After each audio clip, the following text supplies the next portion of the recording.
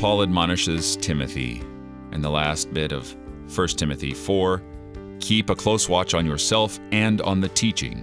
Persist in this, for by so doing you will save both yourself and your hearers." Teaching is nothing but doctrine. The doctrine that we have received from the Lord is nothing less than the revelation of Jesus Christ, as found in the Gospels.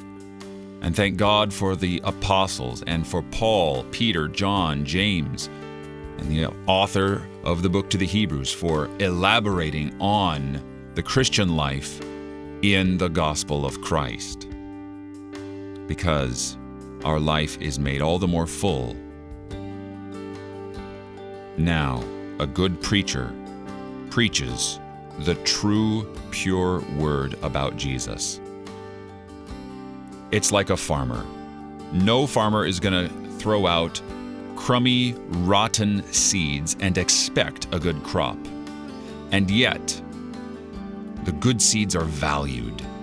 The good gospel is valued. So you're going to throw it out all the more, knowing that within God's good pleasure, that gospel will take root in our heart and bear its fruit in us. You're listening to Oratio, part of your morning drive for the soul, here on Worldwide KFUO. Christ for you, anytime, anywhere.